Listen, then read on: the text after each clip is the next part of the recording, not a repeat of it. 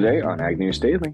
These programs don't work if the program doesn't work for the farmer. We're seeing good premiums in the space today and a lot more new activity that could produce new rewards for farmers, new ways for them to make this work for their farm business. Well, here we are, February 13th, 2024, Ag News Daily Podcast Edition. Delaney, at least it's not a Friday, right? I like Fridays. What's wrong with Fridays? Well, today it would have been Friday the 13th. Is that the only time it's unacceptable to want a Friday? Are you superstitious? I'm not, but I feel like others around you are. And then that makes me paranoid when they think bad things are going to happen. So more a factor of what's surrounding us. So you're influenced by others. There you go. Influence. I like that. Well, let's see what's influencing the weather for today. We do have flooding that's persisting in Illinois. Rivers are starting to recede, so that's a good sign. They are receding steadily, according to the National Weather Service. The Illinois River at Beardstown is 17.9 feet at the end of the day yesterday. That's still above their 14-foot flood stage. It's likely it'll take until Sunday this week before it falls below that. Northern Illinois snow is expected tonight with accumulation of around an inch. There is a rain-snow mixed for parts of Indiana as well going into Wednesday night and Thursday. Precipitation is expected to only have minor impacts. Out here on the West Coast, we've got a couple of small systems, but largely going to bypass the area where the World Ag Expo is. It looks like it should be in the low 60s today, partly cloudy, breezy. Seems to be kind of the theme as we are looking at some breezy days also across the Midwest, Oklahoma and southern into Texas. So it looks like just a little bit of snow in the north region, Delaney, wind in the Midwest. Otherwise, a pretty good day for most of our listeners today. All right. Well, we'll be watching to see who gets snow this later this week. But otherwise, Tanner, switching paths here. The first major case of avian influenza has been reported here in the state of Colorado in nearly 2 years. APHIS and the U.S. Department of Agriculture confirmed that the virus wasn't found in a commercial flock in Delta County, Colorado, which affected about 67,000 birds. The last time a commercial case was reported in the state of Colorado was December of 2022. In other parts of the country, APHIS has reported some cases of an outbreak in a commercial turkey flock in North Carolina. That outbreak affected 32,000 birds, and also Gage County, Nebraska posted an outbreak that affected 102,000 birds as of the beginning of the year here. So in the past 30 days, the disease has been identified in 8 commercial flocks and 12 backyard flocks, affecting about 530,000 birds. So it seems we are not out of the woods here yet. Yeah, I think you're right. It's probably going to resurface here as temperatures fluctuate, but going to hit the 2 big farm shows that are happening right now. Starting out here at the World Ag Expo, Ag Innovation is going to take main stage. We have robots on display of all types of services to the ag industry. Robots that clear weeds are new technology. They'll hit the Agro Center in Tulare. We also see those that shake nut trees autonomously. Then also looking at those to contain chemicals, as well as removing chemical containers to provide those that spray a safer work environment. We also see that there is a product lineup for advanced sensors and programmable features that you can add to your operation. Also kind of neat, we get to see out here, Delaney, the GUS program that has the ability for automation of a fully autonomous vehicle that can be used for spraying herbicides, pesticides, and any other aerial sprayed products, especially used for orchard. We do see plenty of innovation out here at World Ag Expo, which kicks off today in Tulare. We got plenty of tractor production parts that are going on as well. But Ryan Rusink's giving you the lay of the land for the National Farm Machinery Show. He's got a couple of tips for first-time attendees of the Louisville Farm Show. This states here, let yourself wander and then hit the big guest booths, the large displays in the afternoon. don't avoid the small booths, but to hit those early in the day because there's less traffic in those aisles. Make sure you make it out to the general area where you can check on the Farm American Dream displays. Delaney, those are the miniature farm scales that some of the youth and those invested in the program have really put together. But for him, it doesn't end just at the show. Remember, Louisville, Kentucky has a lot to offer, whether it's from the Louisville Slugger Museum, the distilleries that are available, or the tractor pull that is happening. So, quite an interesting show there. It looks like a lot of technology on display also in Louisville. Yeah, I guess I'm surprised you didn't hit that, but as you've said before, this might be the last year of the World Ag Expo, Tanner. So you got to make sure you hit all the booths for us this year. That's correct. I'm excited to see what the attendance is like and try to find a couple of the officials out here. That might be a unique conversation to get a hold of. I'm sure it will. But Tanner, some legislative news here. We saw the Senate on Tuesday passed another pretty large aid bill here for Ukraine, Israel, and Taiwan, $95.34 billion in aid to be exact. But now it faces an uncertain path ahead in the House of Representatives. Lawmakers approved the measure in the Senate 70-29 that exceeds the chamber's 60 vote threshold for the legislation to get sent to the House. And they said it's certainly been years, perhaps decades, since the Senate has passed a bill so greatly impacts not just our national security, not the security of our allies, but the security of the Western democracy, according to Senate Majority Leader Chuck Schumer. Tanner, there's a lot of Ukraine headlines here today, as that is just one of many, but quite a few other countries have followed suit here and are passing similar aid packages and legislation. I saw Japan had a bill on their congressional floor, and quite a few other countries as well here. But when we look at some Ukrainian headlines, Ukraine may seek easing of Green Deal requirements, according to a source close to Kiev. Ukraine could consider foregoing the European Union's agrarian subsidies in exchange for an easing of the bloc's Green Deal requirements during accession talks starting next month. Ukraine, which is, of course, a huge agricultural producer feeding lots of folks, is poised here to potentially be able to avoid the Green Deal and some of the impacts we've seen here elsewhere, just due to all the other potential issues that they are facing. The EU's Green Deal, which sets out agricultural regulations for the bloc's 27 members for decades, could make business difficult for Ukrainian farmers. And they said they don't need another challenge barrier ahead of them for agriculture. You know, that is the Green Deal is part of the reason, Tanner, we've seen so many farmers across Europe protesting. The latest here in Poland, as Polish farmers have continued to crank up pressure on the EU agriculture policies, including the Green Deal. But now I think we're currently up to protests I read in like 15 or 20 countries. Some of the top ones that we've seen in the headlines here are France, Belgium, Portugal, Greece, Spain, Germany, Poland, Bulgaria, and I think quite a few others are starting to get added to that list, Tanner. But it's wild what is going on in Europe right now. Yeah, I was just reading on some of that as you were talking about it. It looks like the Ukrainian gross domestic product did grow 3.5% year over year when looking at January. That's due to the suspension of the Polish border blockade. But yes, this is the longest running engaged protest over the European trade deal. And unfortunately, it's hurt Ukraine border crossings because we know how difficult it is to get things shipped by sea. But a couple of extra updates to add before I transition into my last topic. President Zelensky did meet with his new appointed military chiefs on Monday. And this was after a leadership shakeup last week. And we also see here that Ukrainian's military intelligence is saying that Russia is purchasing SpaceX-made Starlink terminals through Arab countries. Sunday, SpaceX CEO Elon Musk stated that he has no knowledge of Starlinks that have been sold directly or indirectly to Russia.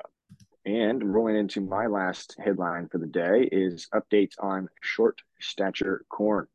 Of course, Delaney, you and I and our families were right in the path of the derecho that hit in 2020 that produced 125 mile per hour straight line winds and put a focus on those that were breeding short statured hybrid corn.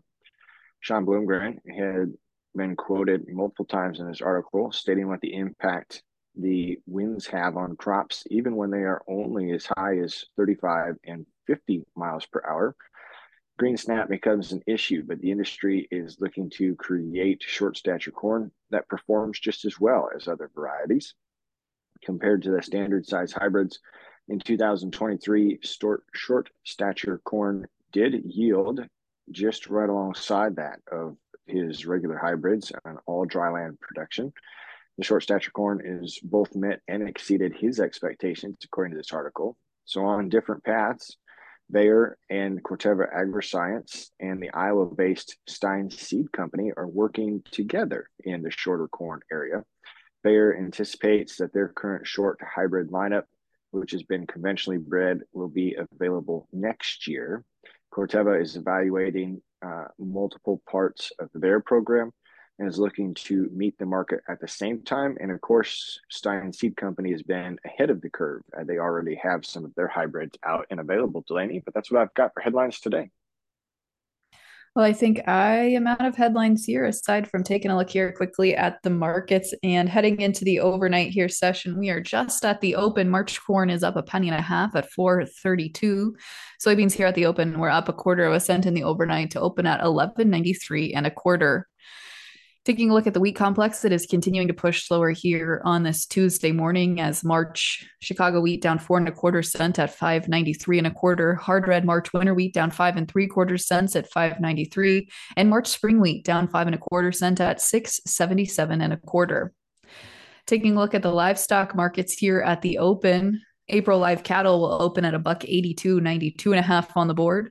March feeder cattle at $248.82, and April lean hogs will open this morning at $81.12 and a half. Tanner, for today's Tech Tuesday conversation, chatting with Kurt Allis, the head of sustainability for Farmers Business Network.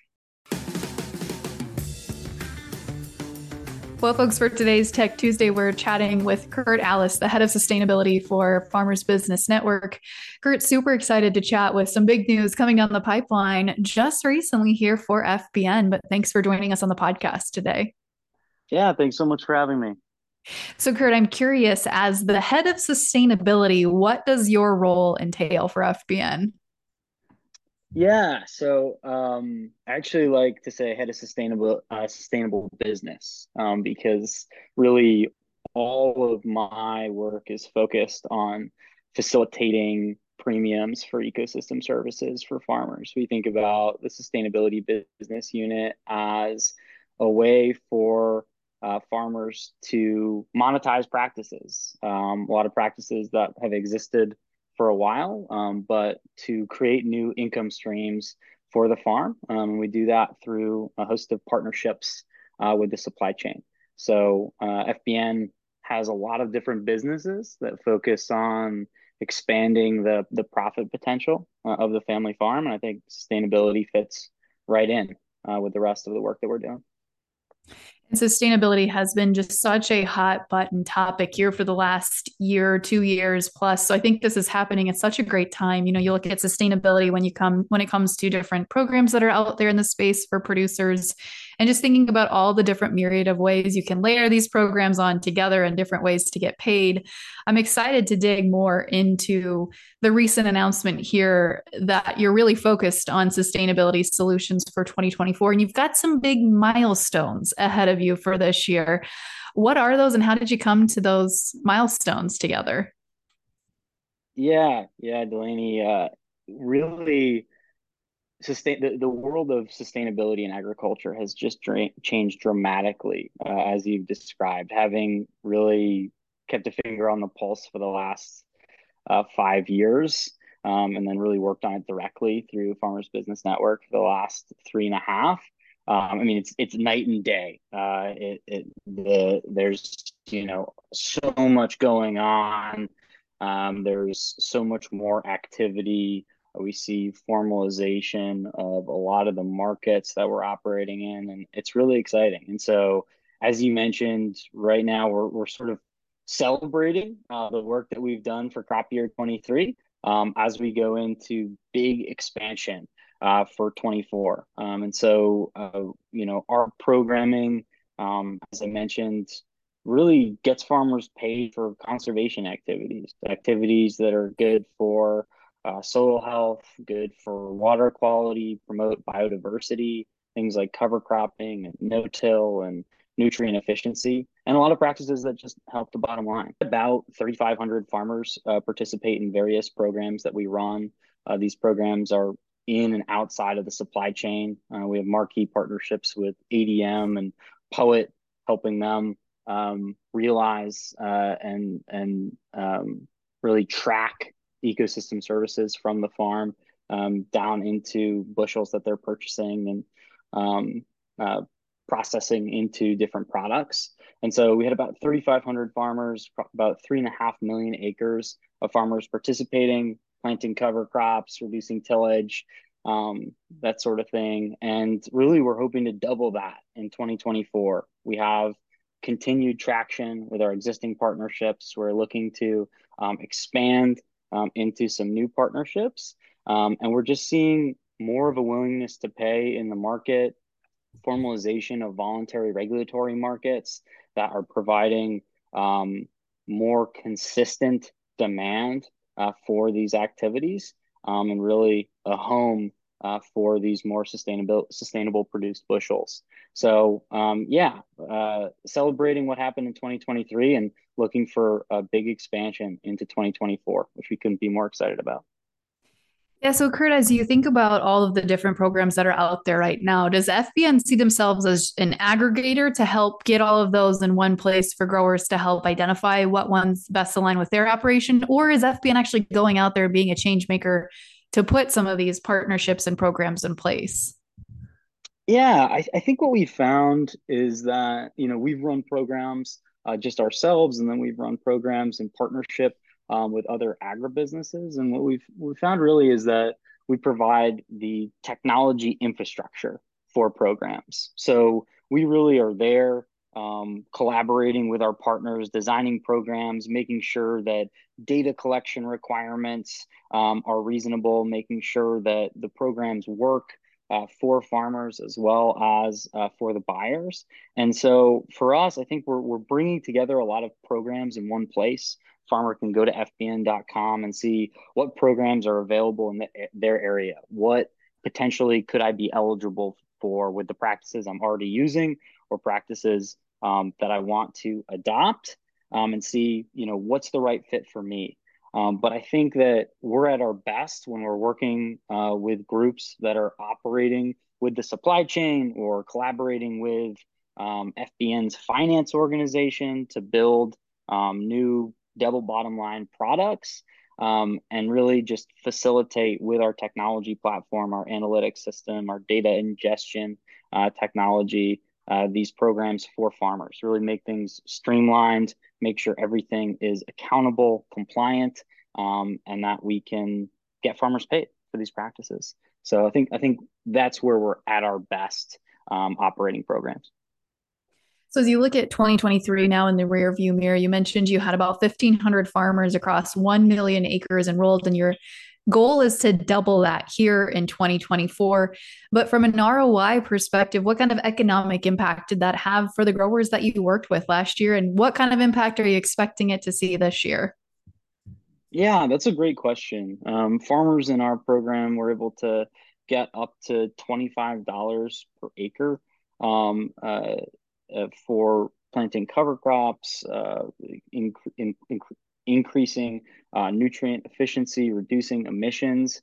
$25 per acre doesn't always cover the practices. I know growers that have cover crop programs that are more expensive than that. But what we're seeing is it's still early days in these markets, and we've seen, pretty dramatic increase in premiums over the last couple of years. And so, no single practice is going to be a silver bullet for a farm operation. I think that different geographies, different soil types, different crops. You're going to have different practices that are going to be best for, as you said, improving that ROI, impacting the bottom line. And so we continue to expand, offer new programs that fit more growers, more businesses, and looking to really meet farmers where they are. I mean, these programs don't work if the program doesn't work for the farmer. And so we're seeing good premiums in the space today, and a lot more new activity that could produce new rewards for farmers, new ways for them to make this work for their farm business. Kurt, as we wrap up our conversation today, if any of our listeners are curious to dig more into some of the sustainability solutions that FBN is focused on here in 2024, what's the best place to go to get some more information? Yeah, if you're looking to learn more about these programs, go to fbn.com. We're operating programs across about 20 states in the US, 3 provinces in Canada. We have supply chain programs as well as finance opportunities. And really, by going to fbn.com, you can look at all of our products and services. You can go down into our finance offerings or go to our sustainability page. Those are the best ways to learn more, sign up, and see if a program works for you. Fantastic, Kurt. Well, thanks so much again for joining us today. I appreciate your time. Thanks so much, Delaney. Appreciate it. Oh, another great interview, and hopefully we bring a couple of those back from the trade show this week. So listeners, don't go too far. With Delaney for today, what do you say? Should we let him go? Let's let him go.